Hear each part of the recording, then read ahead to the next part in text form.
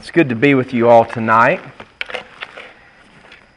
I've said it once, I'll say it again. I don't mind preaching to a house full of empty chairs. The ones that are here want to be here. And that's who I'd rather encourage and exhort from the Word of God tonight. Now, I'm just going to pretend tonight that these empty chairs are full of fake Christians. And I'm going to be preaching tonight to fake Christians. I know those of you here love the Lord. So let's just pretend like we've got an audience. And I didn't really know. I've been praying about what the Lord wanted me to share, and He gave it to me this afternoon. And it's really kind of a sad response to what I see traveling around America today.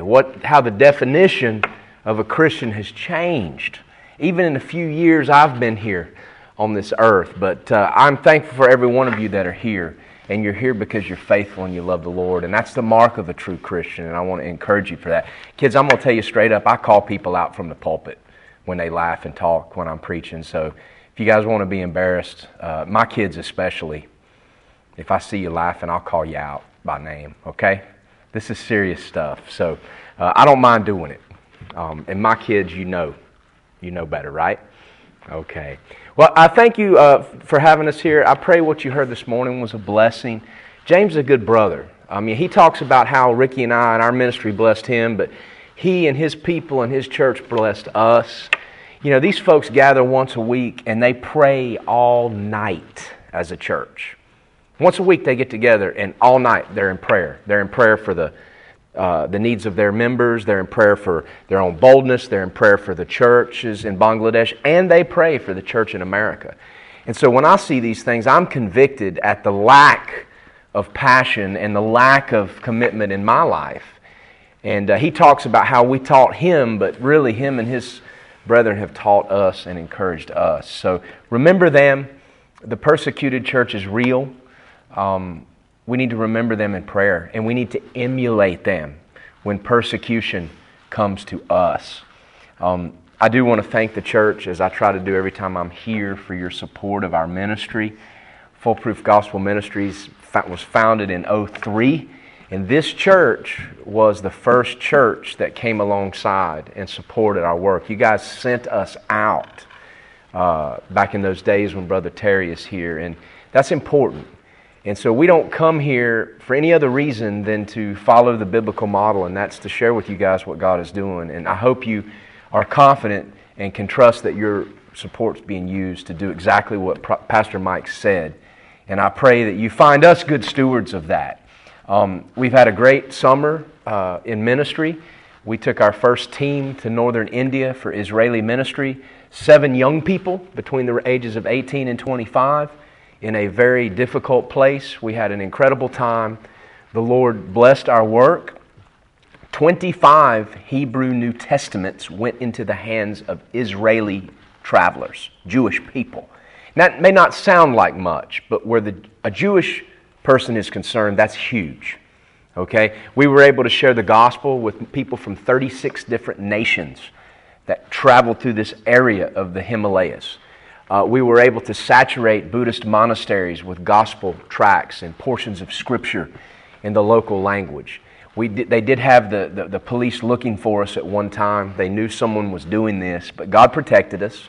And we were able to disciple and train 7 young people, 6 from America and 1 from India, in the work of missions all summer. And many of those have come back and are in college now or have gone on to jobs or whatever. One of those young men is actually packing his bags, and he will be going back to Asia the end of this month. He had such a heart for missions, single young man, has no debt, has worked a good job, and he just fell in love with missions so much he wondered if he could go back over and help Ricky out for 5 or 6 months in Nepal. And so we told him we'd buy him a one-way ticket over there, provide him a place to live, and he could stay as long as he wants. So it's an encouragement for us to see young people not only have an opportunity to do missions, but catch a burden and want to go back. So those are the things that have been going on. Ricky is back in Nepal. He arrived there 2 days ago. And this is the Israeli tourist season now in Nepal. So he'll be hitting the ground running. We've still got some earthquake relief monies we want to get out into the hands of believers that have needs. So we're busy. I just got back from Alaska. had an opportunity to travel up there and do some preaching on college campuses and meet with some Christians. We were at a small church at the very top of North America, the farthest, most remote place you can go in our country, and there was a Bible-believing Baptist church up there. Good brethren. Some white, some Eskimo. There was a black family in there, just a good mixture. And that just proved to me when Jesus told His disciples that they would be His witnesses, even to the uttermost part of the earth, that Jesus kept His promise. He's got witnesses. I don't know if Barrow's not the uttermost corner of the earth, I don't know what is. And even there, as dark as it is, Christ has a remnant. So I just flew in yesterday. I may look tired. I may fall asleep. I may put myself to sleep preaching tonight. So maybe an amen here and there will help keep me awake. But we've been busy as always, and our job is to be bold public witnesses, to get the Bible into as many hands as possible, to train other Christians in the work of evangelism, to work with nationals like James and Brother Bishnu, who we know love the Lord and who also love the Word of God and want to get it out. These brothers in Bangladesh, they get the Word out. We help them purchase Bibles for evangelism, and they do it in a place where they're really risking problems. And these brothers, they've translated a couple of the tracts that I've written into their language, and these folks get the Word out. So be in prayer for them. As you support us, we're able, when needs arise, to support brothers like James and Brother Bishnu. We would rather it go straight into the hands of locals that we can trust, and not through a bunch of middlemen and organizations and all that. And so just remember, when you guys support us, you're also supporting those we work with. And we don't work with people that don't care about sharing the Word of God. So it's an honor to have James here. But turn in your Bibles tonight. I don't want to talk about me. I'm a nobody, and I'm content to be that way and to remain that way. But the Lord laid this on my heart. I run into a lot of people around America that say, I'm a Christian.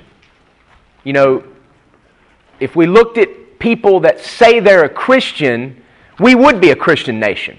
If you took all the American people by number, and you interviewed them and asked them if they were a Christian, and they said yes or no, you would get a preponderance of yes answers. And based on those numbers, you would say, America's a Christian nation.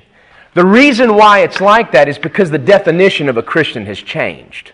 I meet people all the time on the college campuses, in the streets, or even in the churches that would say, I'm a Christian, I'm a good person. I'm a Christian, I go to church on Sunday. Or I'm a Christian, but the Bible's just written by men. I'm a Christian, but the Bible's got contradictions. I'm a Christian, but things aren't the same as they used to be. These are statements I hear. And one of the most profound to me as a Christian, or someone that claims to be a Christian, but doesn't believe the Bible. Some say they don't believe the Bible. Others would say they do, but they live as if they don't. And it's as if there's a distinction being made between Christian and a Bible. Like you could be one without the other. And that's amazing to me. So I think we almost need to revisit the definition of a Christian. We need to revisit it. And when we want to know what the meaning of a word is, where do we go? Where's the best place to go? Right to the source. We need to go where that word was first used. And my friends, Christian, it's not a religious word. Christian's a Bible word. That word comes from the Bible.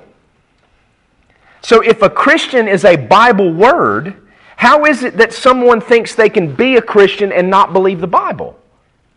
Because a Christian is a Bible word. Without the Bible, you wouldn't even have the word Christian. So we have a place in the Bible where we see this word Christian for the first time. And it's used to describe people that acted a certain way, that said certain things, that lived a certain way. And they were first called Christians. Christian was not a term of endearment in the early days. It was an accusation. You were accused of being a Christian. So my question tonight to you is, do you identify as a Christian? And would it would you be, how would I put this? Many identify as a Christian, but can you be accused of being a Christian? We should desire to be accused of being a Christian because that's what the first Christians were. They were at a place called Antioch, which is modern-day Turkey, the nation of Turkey. But turn in your Bible to Acts chapter 11. And I just want to read a few verses. Man, when we read the context of the first use of this term Christian, there's a lot in here. There's a lot of characteristics in here that we can use to evaluate what that term should mean in light of how it's used. Acts chapter 11, I'm going to start at verse 19, and I'm going to read through verse 26. This is talking about the early church. Stephen has been martyred. Persecution has arisen in Jerusalem. We have Philip going out and taking the gospel to the Gentile Ethiopian eunuch. We have the amazing conversion of Paul the Apostle on the road to Damascus in chapter 9.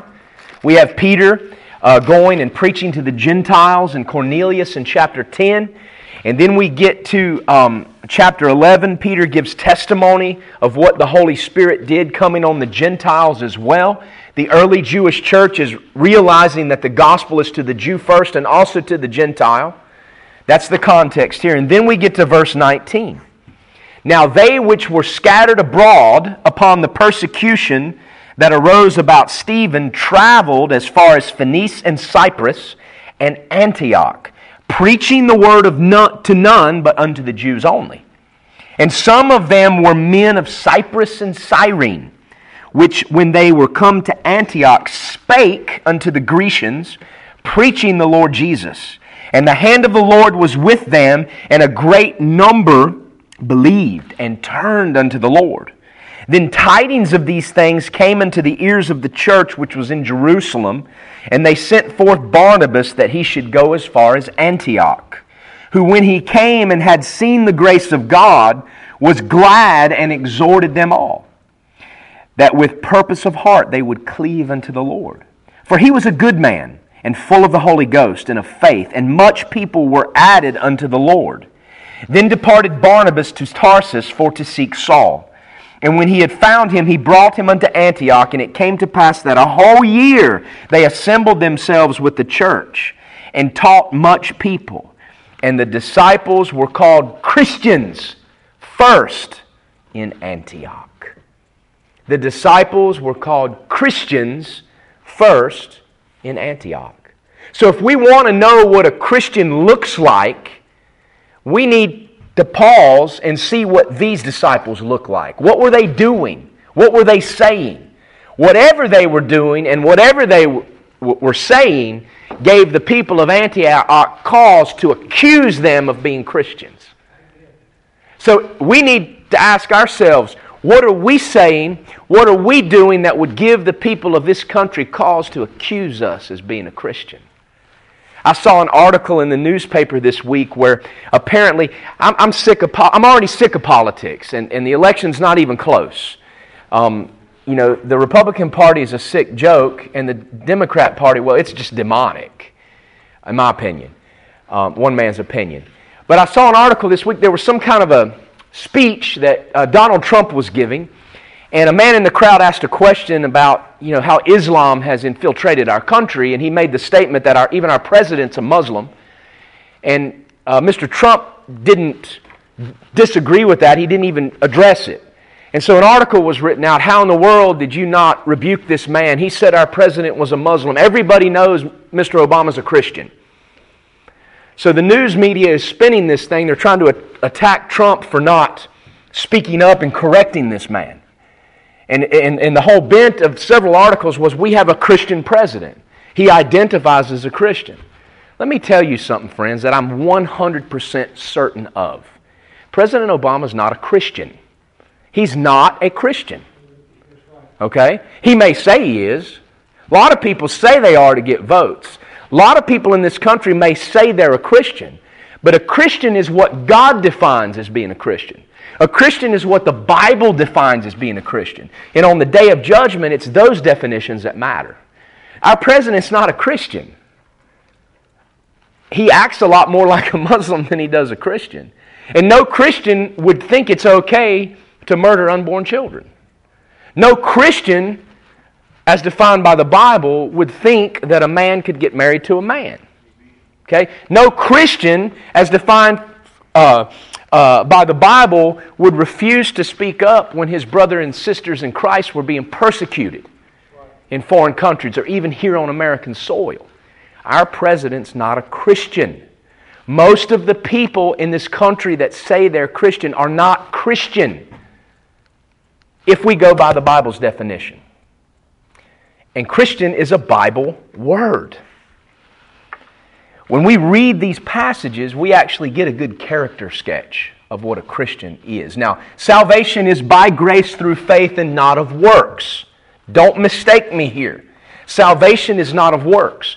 But those who by God's grace, by faith in Jesus Christ are saved, look a certain way. They can't help it. They bear certain fruit. The Bible says if any man is in Christ, he's a new creature. So we ought to be able to say that Christians should look and act a certain way. It's the fruit of the Holy Spirit. Okay? Some people think if you act and look a certain way, then you can become a Christian. That's not what the Bible teaches. The Bible teaches you can come as you are, no matter what your sin, come as you are, but you leave changed. You leave changed. So people can say all day long, I'm a Christian. But God's definition matters. I just want to look at these verses here. This is the first use of the term Christian. It was in Antioch. And some of the things we see here give us a character sketch of a Christian. So we need to do what the Scriptures say and examine ourselves to make sure we're in the faith. And then understand that these are what characterized the first Christians. So we should strive to be like them. We need to strive to be like the first Christians at Antioch, not like the American Christian of today. Let's start at the beginning, verse 19. It says, "Now they which were scattered abroad upon the persecution of Stephen." All of these people being referred to at the very end are called Christians at Antioch. We see that these first Christians were persecuted and they were scattered. Persecuted and scattered is what defined the first Christians. In fact, if you go back to Acts chapter 8, after the martyrdom of Stephen, in verse 4, it talks about how Stephen was buried by fellow disciples and how Paul, from that event, wreaked havoc on the church and began to persecute the Christians at Jerusalem.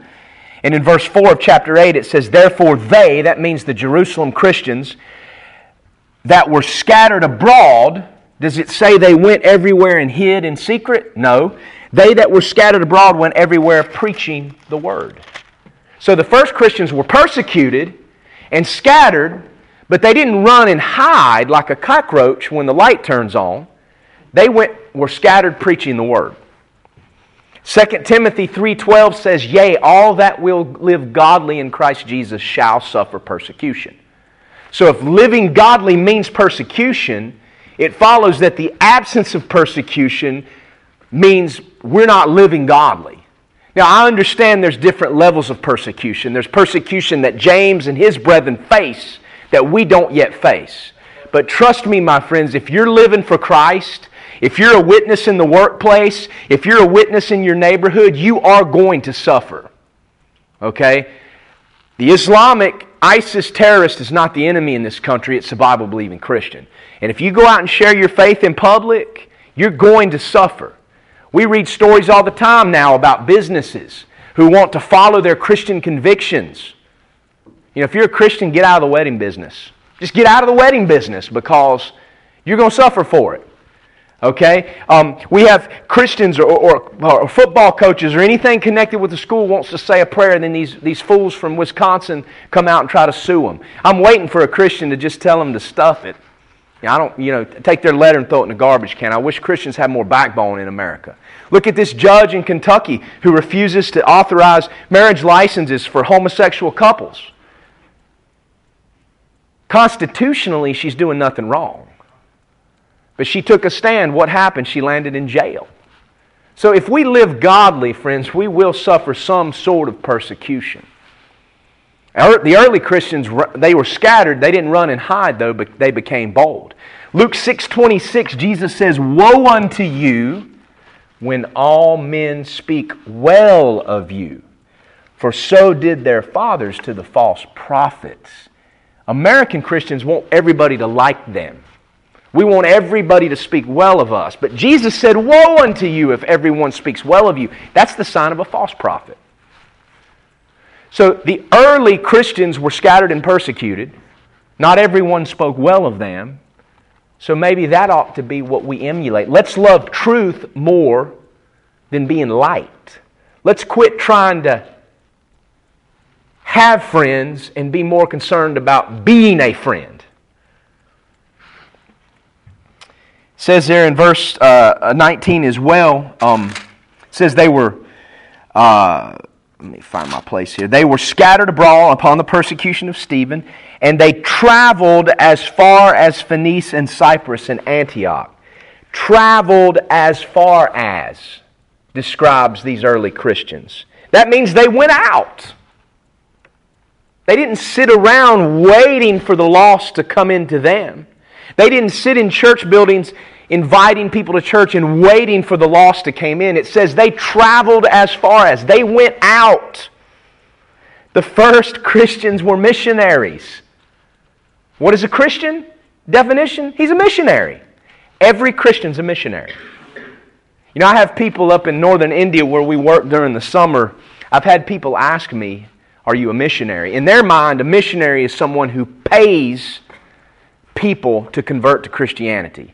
And that's a filthy, wicked lie that Muslims and Catholics and Hindus accuse Christians of doing in James's country and Nepal. They say the Christians are paying people to convert. No true Christian has ever paid anybody to convert. How could you pay somebody to come to Christ? But it's a filthy, wicked lie meant to stir up trouble for the people. And the trouble James and his church are facing now is a result of the Catholics and the Muslims laying about those false accusations. Okay? But every Christian's a missionary. And when people ask me that question, "Are you a missionary?" I'll say, "Well, every Christian's a missionary." And they look at me like, "Whoa, I've never heard that before." But if we're Christians by definition of Acts 11, then we go out in some way. That doesn't mean everybody goes out to the ends of the earth. You know, if you can't go out, give that others can. If you can't give, pray that God will raise up laborers. If you can go, give, and pray, do all three. But going out is a part of being a Christian, whether it's going out in your neighborhood, going out down the street, going out to the end of the earth. All Christians are missionaries. Okay? Missionaries are Christians. Christians are missionaries. What's a missionary? An ambassador for Jesus Christ. Mark 16:15, Jesus said, "Go ye into all the world and preach the gospel." The first ones that did that, the very first ones that did that were accused of being Christians. It says here in verse 19, they traveled as far as Phoenice and Cyprus and Antioch, preaching the word. There's another characteristic of the first Christians. Preaching the word. There are two things that American churchianity hates the most with regard to biblical Christianity. They hate preaching and they hate the Bible. Two things that American Christians are the most uncomfortable with are preaching and the Bible. But the first Christians preached the Word. What's the Word? The Word of God, the Bible. You know, in their day they had all of the Old Testament and the New Testament was being written so that by the end of the first century the early Christians had the Bible just like we have it upon the death of John. But they preached the Word. The two things the American church is most uncomfortable with. 1 Corinthians 1:21, the Bible says, let me turn to it. I don't want to paraphrase it. I think it's better to quote it exactly, if I can find it here. 1 Corinthians 1:21. This old Bible's falling apart, but I've got so many notes in it. I love it so much. I didn't take it with me to Alaska. I took my new Bible and I missed it. I couldn't find my notes. For after that, in the wisdom of God, the world by wisdom knew not God. It pleased God by the foolishness of preaching to save them that believe. Guys, preaching, declaring God's truth, even if it's not popular, is a method God has ordained. Now, the world may not like it. Modern day church may not like it. The Southern Baptist International Mission Board, which is $21 million in debt, by the way. I heard this on the radio up in Alaska the other day. The IMB, which is supported by the cooperative program, is $21 million in debt. And they're going to have to let go several hundred missionaries in debt. Several hundred IMB missionaries need to be sent home anyway because they're not preaching the gospel anymore. But what a terrible testimony to the world. And this goes out over the radio waves. Terrible testimony, by the way. And it's because a lot of missionaries have gotten away from preaching the Word. And they're just taking up space. And it's not just a Southern Baptist thing. It's lots of mission organizations have been compromised by debt, by getting away from preaching the Word and into these complex strategies. And I was born and raised Southern Baptist. That's my background. My wife and I served with the IMB for a time, and it just makes me sad. Makes me sad. $21 million in debt. Preaching. It's a God-ordained method, and the early Christians preached. Okay? A lot of the churches nowadays, we got way too much teaching and not enough preaching. Okay? Very little preaching anymore. The world hates it. The Bible says in that same chapter, back in verse 18, 1 Corinthians 1, "For the preaching of the cross is to them that perish foolishness, but unto us which are saved it is the power of God." A Christian rejoices at the preaching of the cross. One that is not a Christian hates the preaching of the cross. It's foolishness. So you can call yourself a Christian all day long, but if the preaching of the cross makes you upset and gets you antsy and gets you angry, you're not a Christian. You're perishing. We actually said this on one of the college campuses up in Alaska last week. We were at the University of Alaska Fairbanks, and my dear brother, Pastor Sean Holes, he's actually come with me to church here. He is a Baptist missionary that travels to college campuses and preaches the gospel, one of the hardest places in all the world to go. And he was preaching the cross. Preaching the cross. We had a sign out there that just said one word, love. We like to put that up because everybody's love, love, love. And we can put up the love sign and they act like it says hate. But he was preaching the cross. And this self-professing Christian came up there who said he represented a Christian campus group. I think it was Chi Alpha. And he came up there and tried to interrupt the preacher and shut the preacher down and tried to tell the preacher he was doing it the wrong way, that we were turning people away from the gospel, that we were doing more damage than good. And my friend looked at him and just quoted this verse. "My friend, the preaching of the cross is foolishness to those that perish, but to those that believe it's the power of God."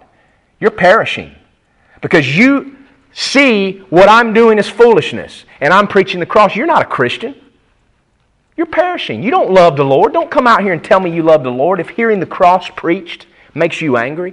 And boy, that young man got angry. And the proof of what was in his heart immediately came out of his mouth. And I won't quote what he said. It's not proper. But it's in there, and we know how to bring it out sometimes. And then we know what's really. Jesus said, out of the heart, the mouth speaks. But to a lost person, the preaching of the cross is foolishness. And we've gotten more opposition in this country from sharing the gospel on the streets from professing Christians than we have from atheists and homosexuals. Professing Christians. One difference between the foreign Christian like James's country, Nepal, India, and American Christians is not all foreign Christians have the boldness they need. Some are afraid in context of persecution, and some of them don't go out like they should. But 100% of the Christians that we have met doing street ministry in foreign countries in Asia, 100% of the Christians, the local Christians, not the white Americans. I'm not talking about them. But 100% of the local Christians we've met when out preaching have been excited to hear the preaching of the cross, have been encouraged, and have thanked us for what we're doing. In America, it's the opposite. Very few like it.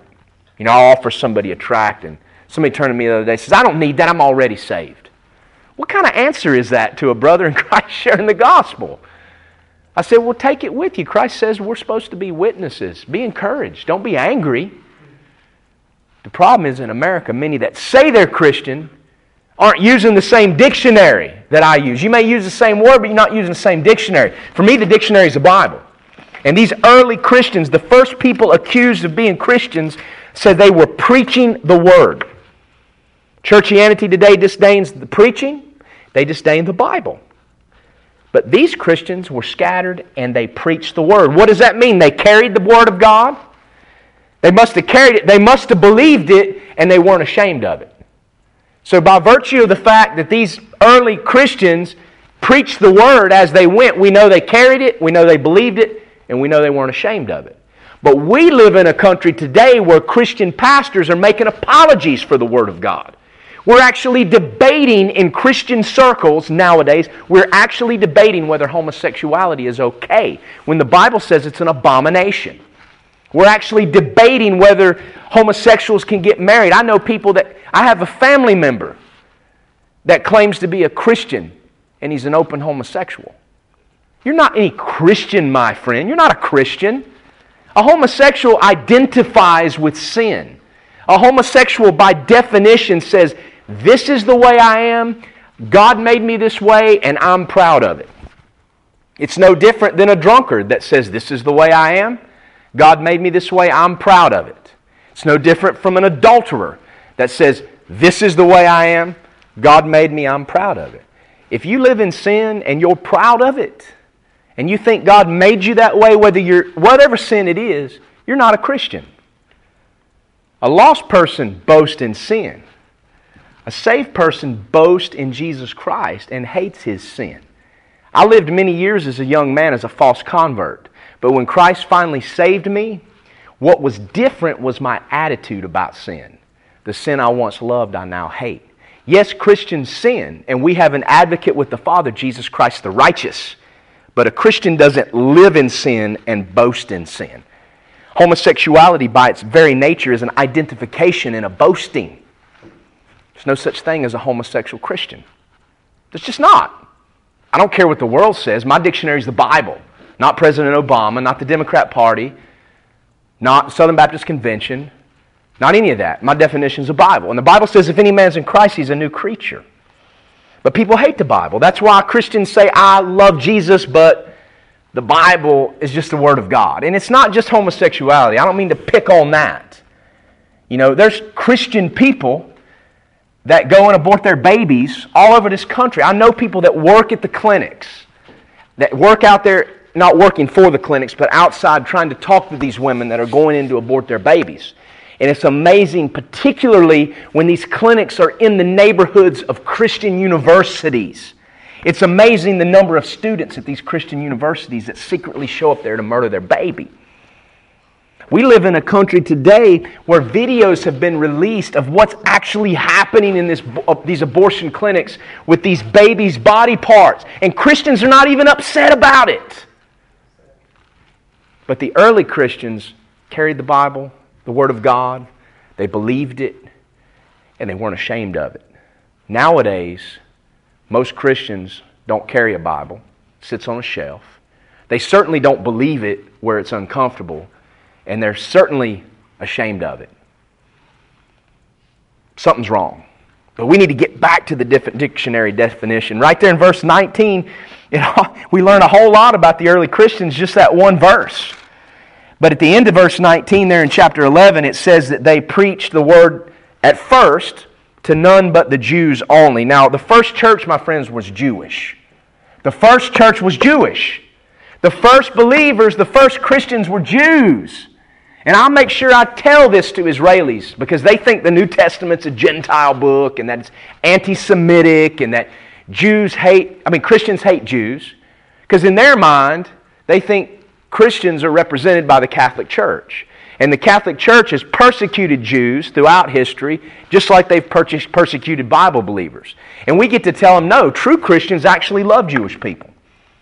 I like to say, well, you're from Israel. I'm honored to meet you because of your people. God used your people to give His word to the world. Every author in this book was Jewish. Some people say Luke was a Gentile. because his name was Lukos in the Greek, and Lukos is a Gentile name. Well, Peter is Petros in the Greek, and Petros is a Greek name. We know Peter was a Jew.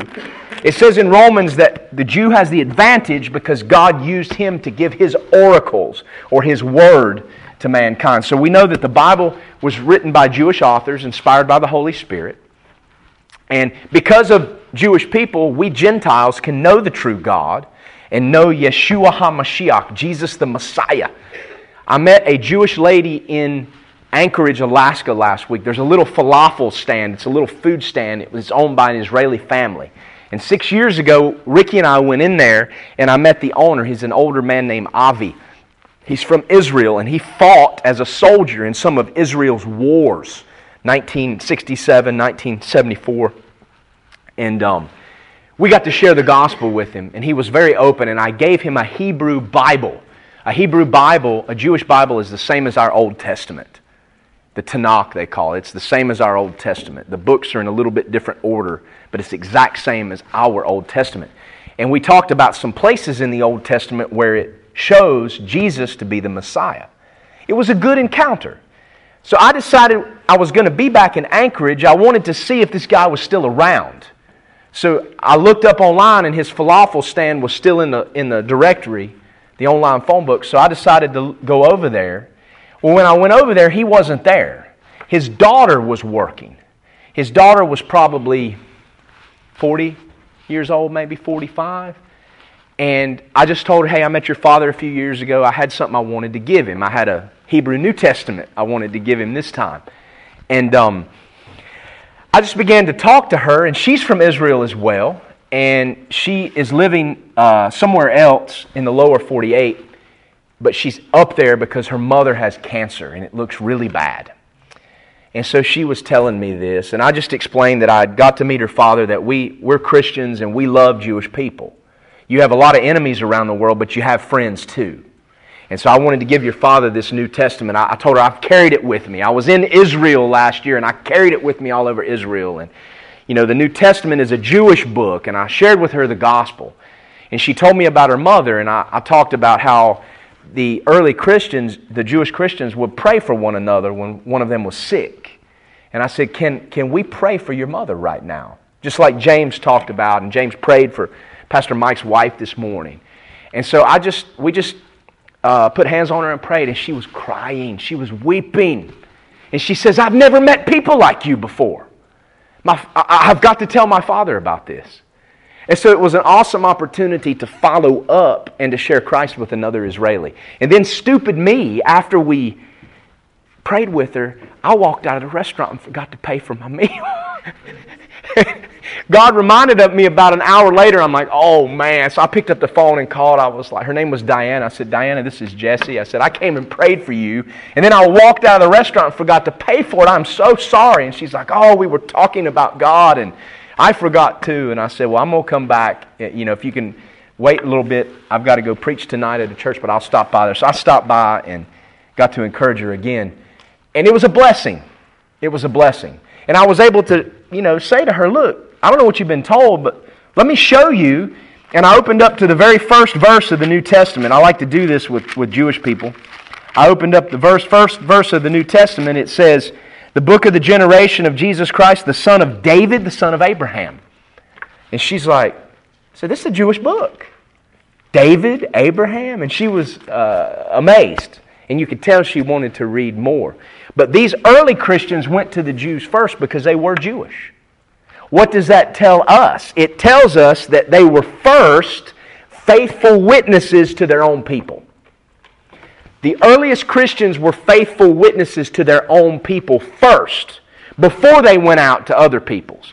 We've got a lot of Christian missionaries on the field today who were never faithful to share the gospel when they lived here in America. And they think that they'll be faithful when they go overseas. And what happens is they go over there, they get a comfortable place to live, and they're being supported basically just to live in another country. And they don't know how to share the gospel. They don't share the gospel because they never did it faithfully in their own Jerusalem. Jesus said His disciples would be their witnesses first in Jerusalem, their own backyard, then Judea and Samaria, and then the uttermost part of the earth. Friends, if we won't be faithful here to our family, to our lost friends, we'll never be faithful to the lost world. But these first Christians preached to their own people first. The key to being a successful or a useful missionary is to be faithful right now. I've had people talk to me, I think God's given me a heart for missions. What do I need to do? First thing you need to do is start opening your mouth and sharing the gospel right here. Don't make the mistake I did. My wife and I went to Nepal the first time. You guys remember this. The church gave me a Bible and everybody wrote their names in the front. I still use that study Bible. But I wasn't a very faithful witness here in America before we went to Nepal the first time. And we weren't over in Nepal very long. The Lord brought us back. And He wouldn't let me return to South Asia for quite a few years because He needed me to learn that until I'm faithful here, I won't be faithful there. And if I'm faithful there, it's because it started here.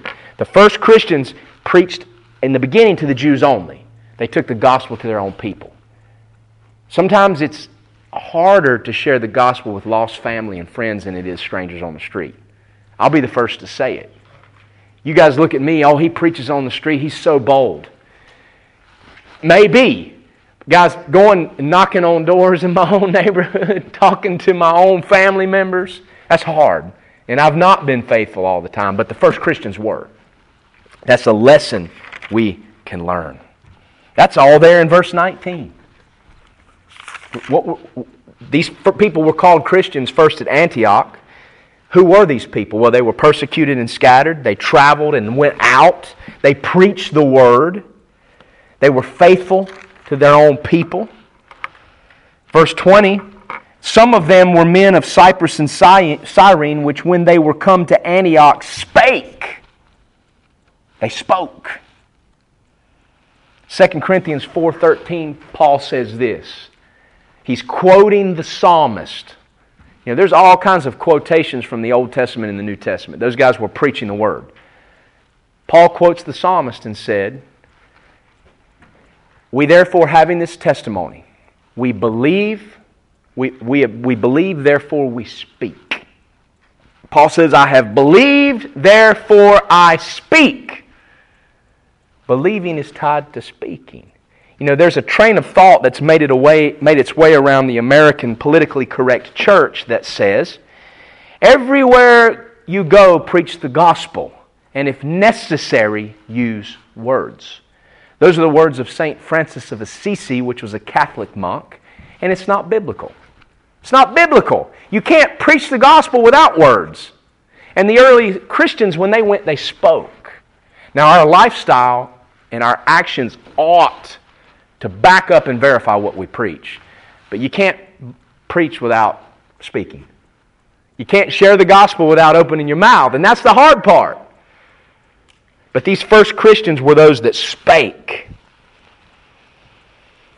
It says they spake unto the Grecians. Now the Grecians, the first Christians, were Jews, and so they were faithful to preach to the Jews first, but then they started sharing the gospel with the Grecians, or the Gentiles. So they were not only faithful to witness to their own people, it says they were faithful witnesses to other tribes, other tongues, other nations. When was the last time you opened your mouth and shared the gospel with somebody that's not your race? That's not your ethnic group? That doesn't speak English as their first language? Or are we just comfortable surrounding ourselves with people that look like us and talk like us? That wasn't the first Christians. The first Christians spoke to the Gentiles, other tribes, other tongues, other nations. They had a heart for missions. What's a Christian? A Christian is somebody that has a heart for missions. Guys, America today is a melting pot. Now, we may have reasons for not liking the situation in this country with illegal immigration. I have plenty of reasons not to like what is happening in my country. I know what the designs of Islam are for this country. I know what the designs of Mormonism are for this country. I know what our president and our leaders are trying to do to this country by letting anybody come in here. They're trying to destroy any Christian identity. I understand that, but there's nothing I can do about it. As a Christian first and an American second, however, I can see this situation as an incredible opportunity. Friends, there are people from all nations right here in America now. You don't have to go to the end of the world to reach them. They're here. Yes, what's happening is unfortunate. Yes, we should vote for leaders that protect our borders, our language, and our culture. But in the end, we can't change it. Early Christians saw these things as opportunities, and they should be for us. You know, I've met people from nations here in America that are here studying at universities. I couldn't go to their country and preach the gospel. I'd be thrown in prison or killed. But yet they're here, and I can share the gospel with them openly. We've got a lot of Mexicans that live in my area of western North Carolina, and most of them are here illegally. There's no question about that. They're here illegally. Praise God. I love speaking Spanish. I've got Spanish tracts. I can share the gospel with them. Because back in their country, it's a Catholic country. And most religion or Christianity down there is Catholicism. And they persecute Bible believers. Just like we heard from Brother James this morning, a lot of the problems they're having, they're going to lose their church building that they rent and they pay money for because the Catholic priest told the building owner, who's a Catholic, not to rent to them anymore. And then the Muslim cleric went around and told all of the businesses in the area and all the homeowners in the area, don't rent to these people, they're Christians. So you got the Catholics and the Muslims working together to persecute the Bible believers. That's what they do. But if they're here, we can share the gospel with them. If the Saudi Arabian is here, I can preach the gospel to him. In his country, I'll go to jail. I won't even be able to get into his country. The early Christians saw the preponderance of lots of people, of lots of groups in the Roman Empire as an opportunity to share the gospel. They went to the Jews first, but then they spoke to the Grecians. Are we those that will love people enough to tell them the gospel and see the melting pot of America as an example or an opportunity to do foreign missions right here at home? First Christians would have seen it that way. And that's the definition that matters. They spake unto the Grecians, doing what? Preaching the Lord Jesus. This was the centrality of the gospel. The first Christians preached the Lord Jesus. That was the central message they carried. What is the gospel? 1 Corinthians 15, 1-3, Paul says, this is the gospel that I have preached unto you, as it was delivered unto me. Jesus Christ was crucified according to the Scriptures. He was buried according to the Scriptures. And on the third day, He rose again from the dead and was seen by more than 500 eyewitnesses. That's the gospel, the death, burial, and resurrection of Jesus Christ. And that was the central message of these first Christians. Is that the central message of the church today? Nah, it's not the gospel anymore. If the gospel isn't the center of your message, maybe you're not a Christian, because the first Christians were those that preached the Lord Jesus. Paul described the gospel in Acts 20:21 as repentance toward God and faith in our Lord Jesus Christ. For the early Christian, for those first accused of being Christians, Jesus Christ was at the center. His death, burial, and resurrection. Could we be accused of being Christians such as this? In verse 21, it says, and the hand of the Lord was with them, and a great number believed and turned unto the Lord. The fruit of their ministry was people, not platforms. The fruit of their ministry was converts, not proselytes. People that believed. That word believe means to trust. We've changed that definition as well. We think believing means just assenting to some facts. Those that believed as the fruit of their ministry weren't people that just repeated a prayer. They weren't people that just acknowledged some facts. They were those that believed and turned to God. The word turn, or the action of turning, involves it's two-directional by definition. If I turn to something, by default I've turned away from something else. So these first Christians made converts who turned to God. If they turned to God, that means they turned away from something else. They turned away from sin. They turned away from their false religion. They repented. And that's repentance. To repent means to turn.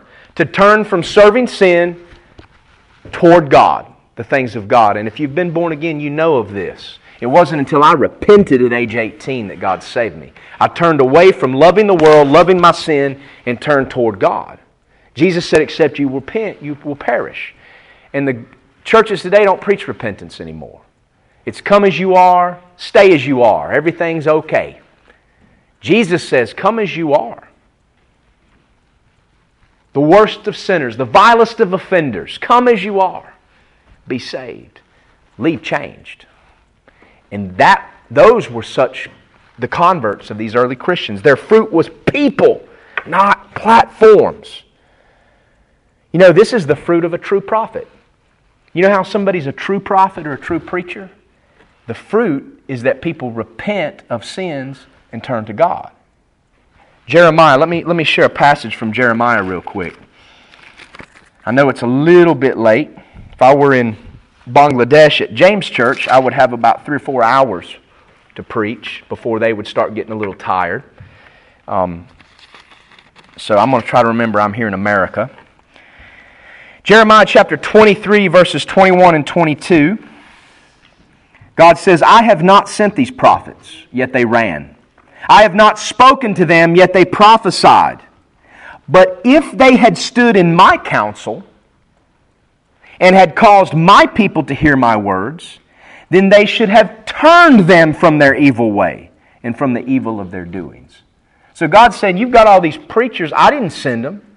If they'd been sent from me, then the people they preached to would have turned from their sin. How do you know that a prophet is from God? When he preaches the Word of God, people turn from sin. They don't rationalize sin. They turn away from sin. They don't make excuses for it. That's the fruit of a true prophet of the Lord, or of a true ministry. True ministry ought to result in people forsaking sin and turning to God. And that was the ministry of these first Christians. It says, the hand of the Lord was with them, and a great number believed and turned unto the Lord. If they turned unto the Lord, that means they repented and turned away from their idols and their false religions and their sin, lives of sin. Verse 22, then tidings of these things came into the ears of the church, which was in Jerusalem. Tidings. The first believers had a public testimony. There were tidings that went into other cities about what they were doing. A public testimony. Is your testimony public? Do tidings of your Christianity get into the ears of your co-workers and of the people that you interact with in your community? Tidings is what described the life and ministry of these first disciples called Christians. If we're Christians, we're not living in secret, friends. And these were persecuted brethren, but there was a public testimony that made its way back to Jerusalem. And that was before the days of internet and texting and cell phones and all that. Tidings made it all the way back to Jerusalem about their ministry. Public testimony. And then it says here that when the Jerusalem church heard, they sent forth Barnabas that he should go as far as Antioch. First believers sent out missionaries. The first church at Jerusalem sent out missionaries. Why aren't our churches sending out missionaries today? That's what the first Christians did. They sent out missionaries. Verse 23, who when he came and had seen the grace of God was glad. Barnabas was glad. The first missionary sent out by the church of Jerusalem came and found other Christians preaching the gospel. Did he stop and say, you're doing it all wrong? You're turning people away. This is not the right method. No, he was glad. You see, Christians by definition rejoice at the testimony, labor, and preaching of other believers. If we're believers, we rejoice when we see a brother handing out tracts on the street, or a sister sharing her faith, or a family bowing their heads in a restaurant to thank Jesus for their food. That ought to make us glad. Those things made the first missionary sent by the Jerusalem church glad. It says he was glad, and he exhorted them all that with purpose of heart they would cleave unto the Lord. The word exhort is not the word encourage. We are to encourage one another, but the Bible tells us to exhort one another. What does exhort mean? It means to advise, to warn, to caution. That should be part of our ministry. To exhort each other daily, warning about sin, cautioning each other when we see each other gossiping and doing things that bring division to the church. Exhortation, exhorting one another, was a ministry of the first believers, and they didn't have thin skin. We're too thin-skinned here in this country. We need to grow some leathery spiritual skin to where we can exhort one another and we can suffer the word of exhortation. In fact, in Hebrews 3:13, Paul tells the believers that we are to exhort one another daily, lest any be hardened by the deceitfulness of sin. That should be our ministry.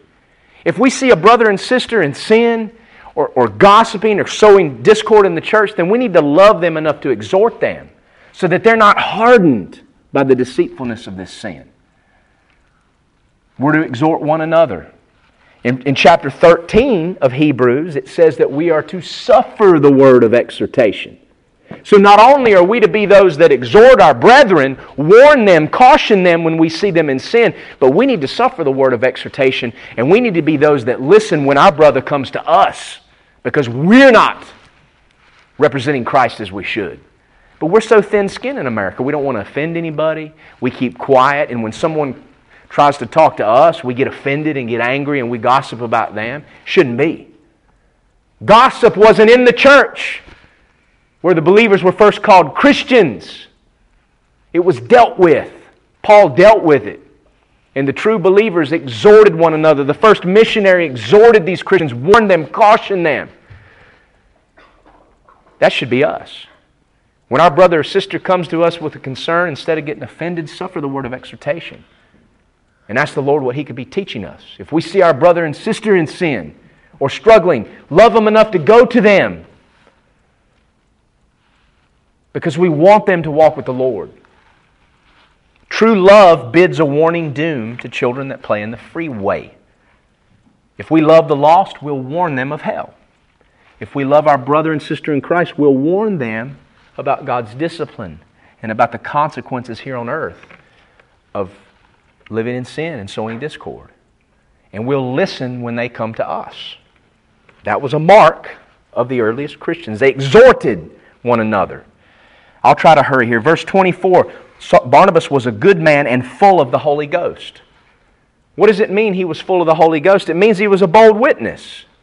Acts 4:31, the believers are being persecuted in Jerusalem. This is before they were scattered. They came together when Peter and John were released from prison, and they realized there was persecution. And it says they prayed. They didn't ask God to take away the persecution. They asked God to give them boldness. And then in verse 41 it says the place where they were gathered was shaken, and the believers were filled with the Holy Ghost. And then the very last phrase of that verse tells us what that looked like. And they all spake the word of God with boldness. Ephesians 5:18, don't be drunk with wine, but be filled with the Spirit. Acts 4:31, what does that look like? Speaking God's word with boldness. If Barnabas was full of the Holy Ghost, he was a bold witness. The early Christians were bold witnesses. What is a Christian by definition?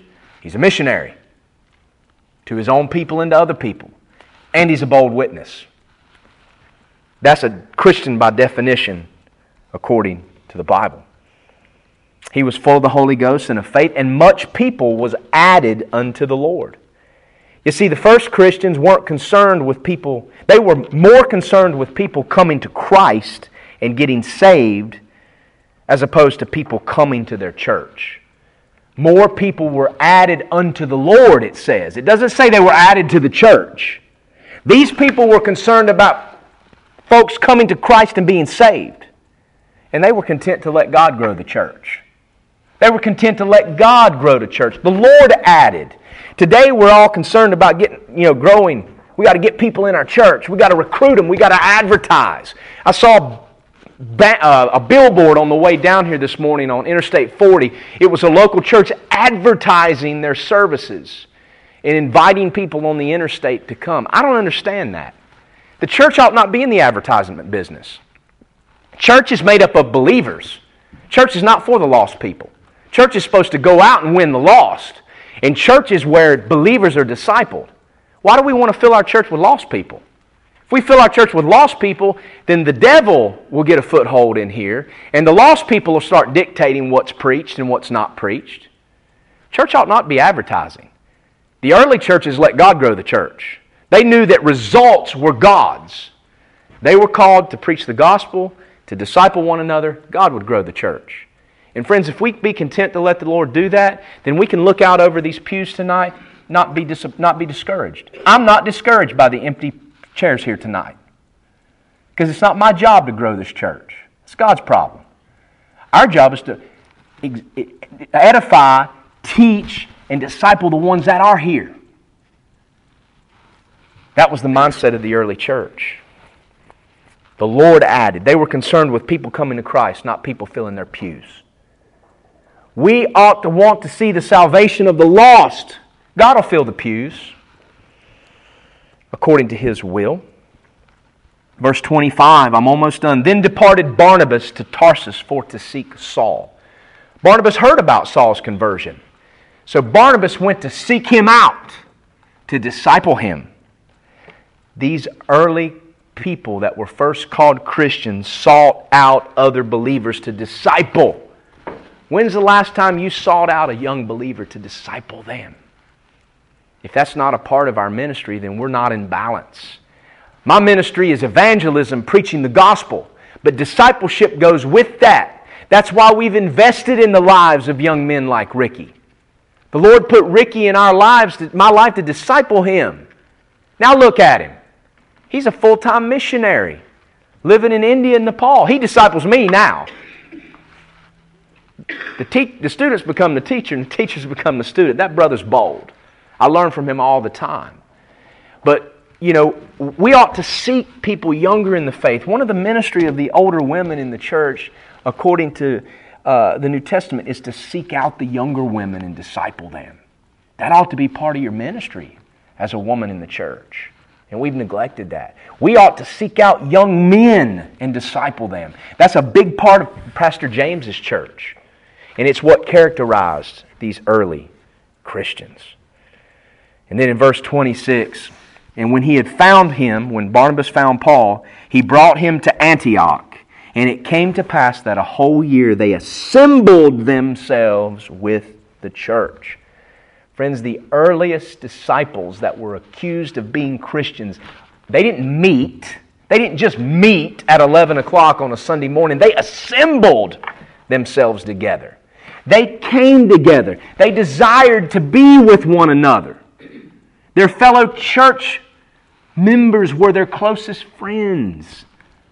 Friends, are your brothers and sisters in Christ that attend this church with you, are they your closest friends?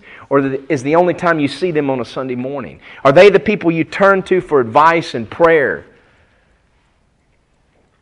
That's what way it was with these first disciples called Christians. They assembled together. They didn't just meet.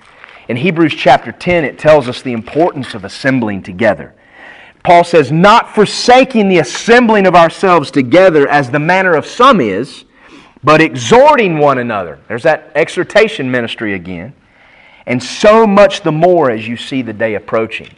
The darker this country becomes, the darker this world becomes, it means that Christ's coming is nearer today than it was yesterday.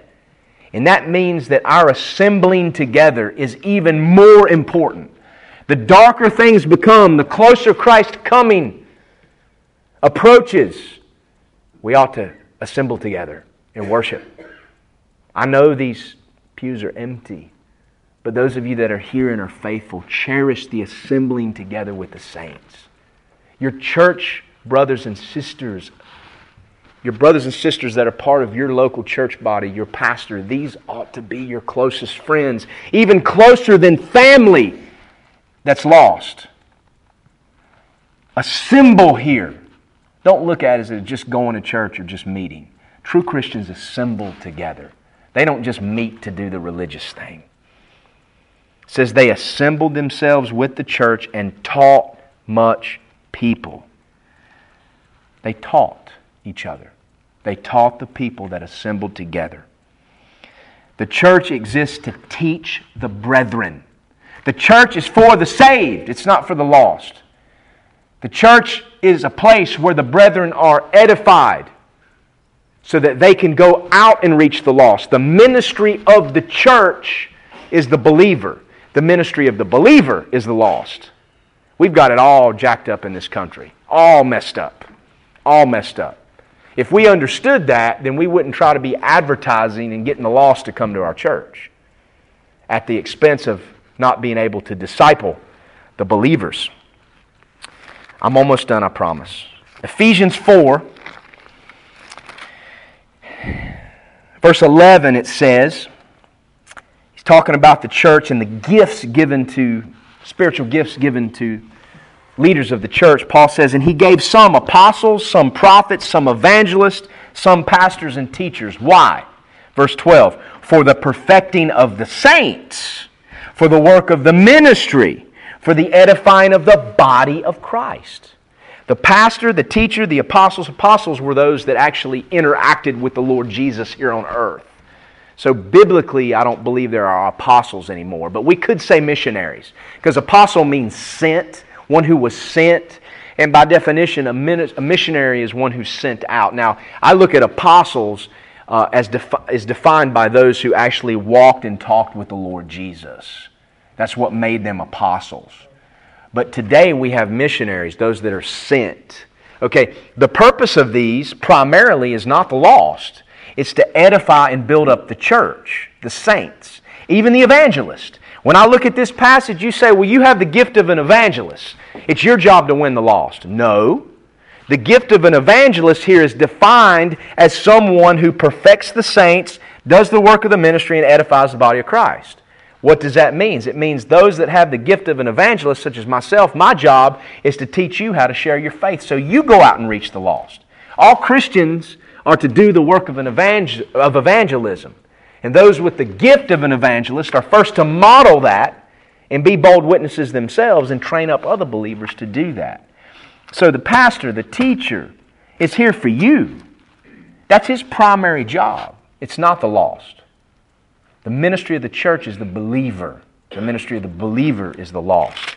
And we've got it so backwards that our churches are full of lost people.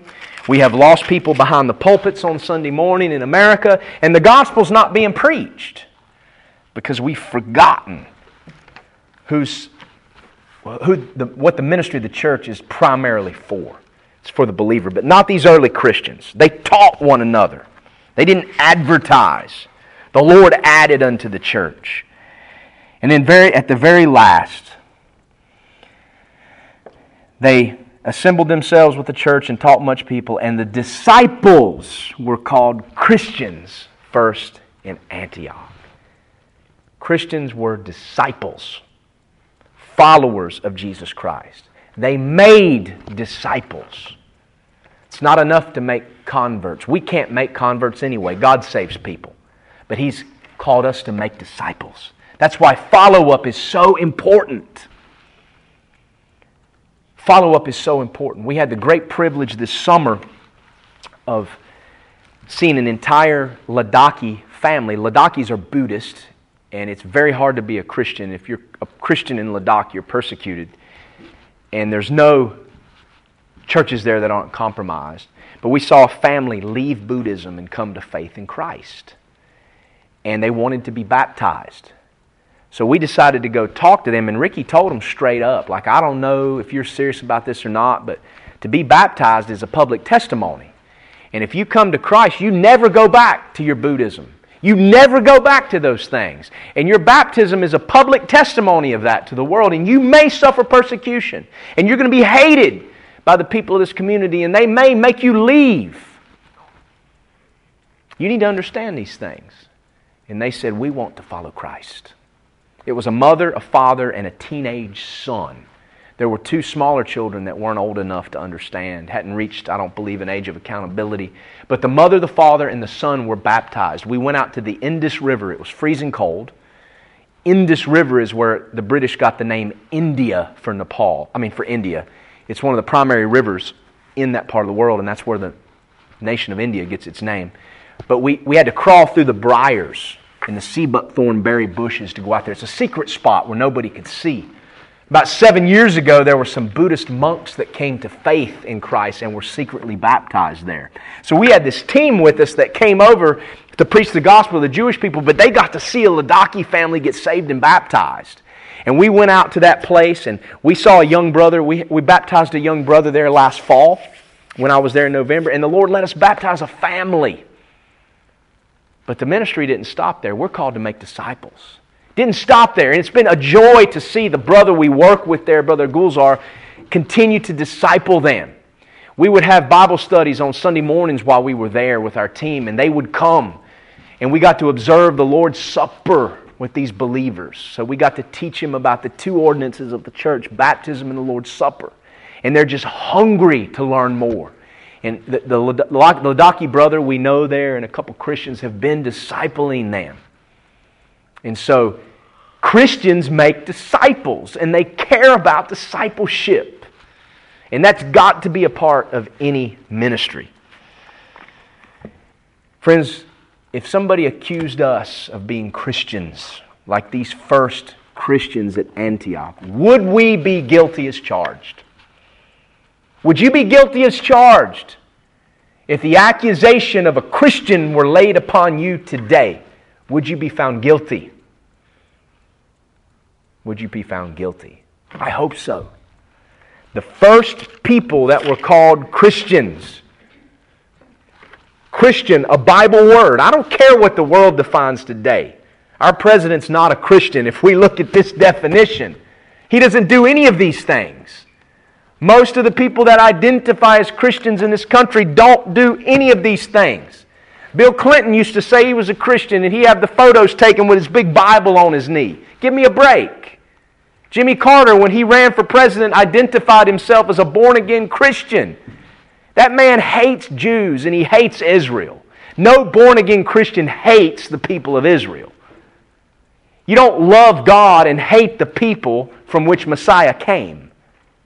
There's no such thing as a born-again Christian that hates the church either. You don't love Jesus and hate His bride. A Christian is a Bible word, and the Bible defines it right here. What were the earliest people accused of being Christians doing?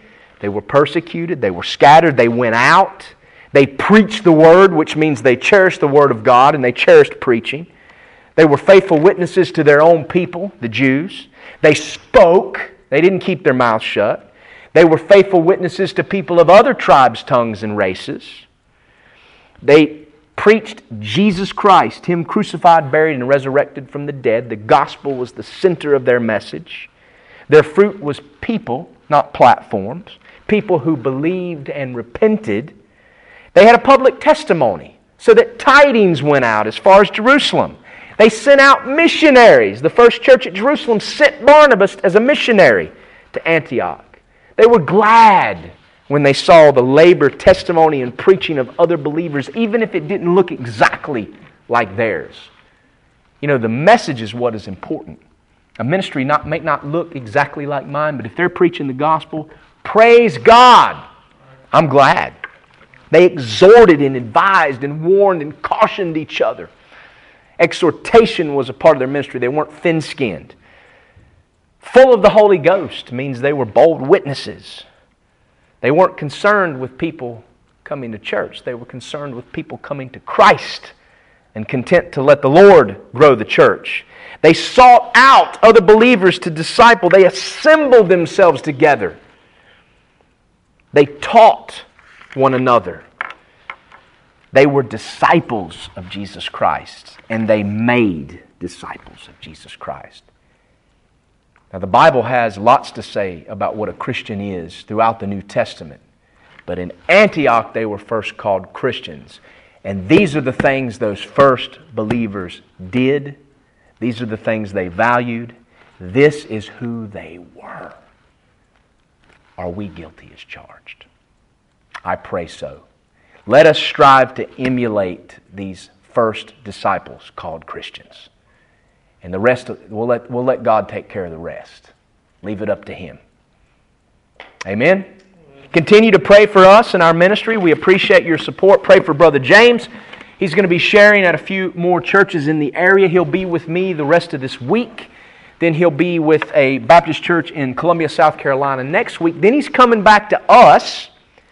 We're going to preach at a missions conference in Western North Carolina. Then we're going on the road for about 2 weeks. We're going to visit some churches that support this ministry. We're going to do some preaching on the streets, a few college campuses.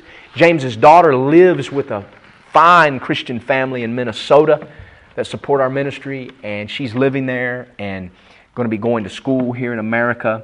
And so James is going to get to spend some time with his daughter. And so we're just praying that while James is here, he's a missionary in America. We need missionaries. James ain't here to go to churches, and he wants to encourage you all, but he's not here to go to churches and get money. God takes care of him, and God will provide, and we need to support people like this. He's here to be a missionary. We need missionaries. And if you're a Christian, you're a missionary. So pray for us. Brother Ricky, pray for him in Nepal. It's time for the Israelis to start pouring in, and we're hoping they'll come. We're hoping the earthquake doesn't keep them away. Their numbers were down in Ladakh this year because of the earthquake, but we still had a lot of opportunity. And we're just going to continue trying to serve the Lord, and pray for us that we will emulate the example that I've preached tonight. I'm preaching to myself, friends, not to you only. I'm preaching to myself. And it's a nice reminder. Pray for our country, and let's shine bright as the days get dark.